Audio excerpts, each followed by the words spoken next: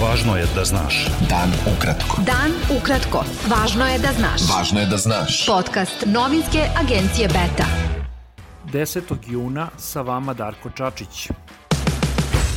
Evropska komisija je danas u Tirani predstavila ekonomsko-investicioni plan za Zapadni Balkan liderima tog regiona. Evropski komesar za proširenje Oliver Varhelyi rekao je da plan od gotovo 30 milijardi evra neće imati efekta ako region ne bude jedinstven i ako ne bude formirano zajedničko regionalno tržište. Na samitu lidera Zapadnog Balkana posvećenom ekonomskom oporavku regiona došlo je do polemike između premijerke Srbije Ane Brnabić i premijera Kosova Aljbina Kurtija. Kurti je tražio revidiranje CEFTA sporazuma kako bi Kosovo bilo priznato kao država, a od Brnabić je zatražio priznanje kosovske nezavisnosti. Brnabić je sastanak ocenila kao težak i kao pokušaj Prištine da skrene pažnju sa glavnih tema. Predsednik Srbije Aleksandar Vučić izjavio je uoči nastavka dijaloga s Kosovom u Briselu 15. juna da ga ne zanimaju mnogo najave iz Prištine da dolaze samo po nezavisnost. Vučić je dodao da u tom slučaju ne moraju ni da kreću na put.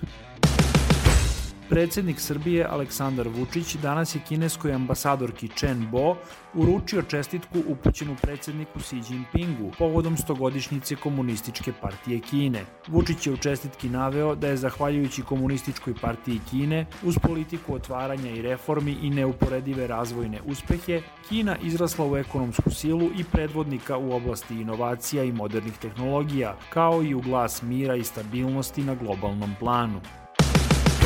Lideru socijaldemokratske stranke Borisu Tadiću upućene su pretnje u vidu grafita u Beogradu, ali i nalepnica u Banja Luci. Pretpostavlja se da pretnje imaju veze sa donošenjem pravosnažne presude generalu Ratku Mladiću pred sudom u Hagu. Stranka Slobode i pravde osudila je preteće poruke Tadiću i pozvala nadležne organe da obaveste javnost ko su ljudi koji su te parole pisali, jer su u čitavom Beogradu postavljene kamere. Pokret slobodnih građana saopštio je da predsednik Srbije Aleksandar Vučić treba da stane u zaštitu Tadića zbog poruka mržnje koje su se pojavile u Beogradu.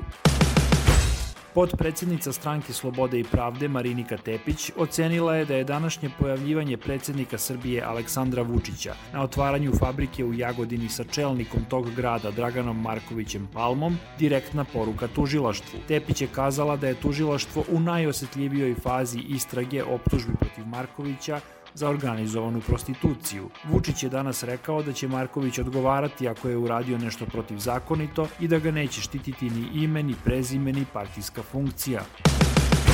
Najnoviji podaci Ministarstva zdravlja Srbije pokazuju da je epidemiološka situacija u zemlji znatno bolja nego pre mesec dana, ali i da koronavirus još cirkuliše. Od posledica infekcije umrlo je još 7 osoba, a od 9730 testiranih zaraza je potvrđena kod 210. Beta. Dan ukratko.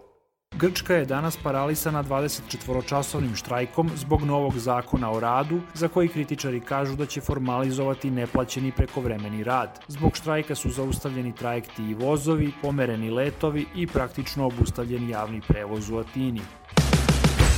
Predsednica Evropske komisije Ursula von der Leyen i predsednik Evropskog saveta Charles Michel pozvali su na istraživanje porekla pandemije koronavirusa, pojačavajući pritisak na Kinu da bude transparentnija uoči samita grupe 7 najrazvijenijih zemalja.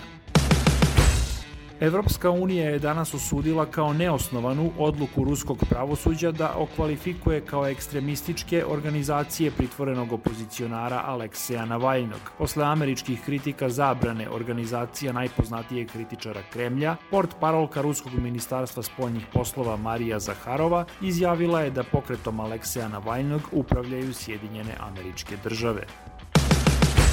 Evropska fudbalska unija je zatražila od Fudbalskog saveza Ukrajine da promeni izgled dresa i ukloni sporni slogan koji je izazvao oštru reakciju Rusije. Na prednjoj strani dresa koji su Ukrajinci promovisali pred predstojeće evropsko prvenstvo nalazi se mapa sa granicama koje obuhvataju poluostrvo Krim, koje je Rusija pripojila 2014. godine.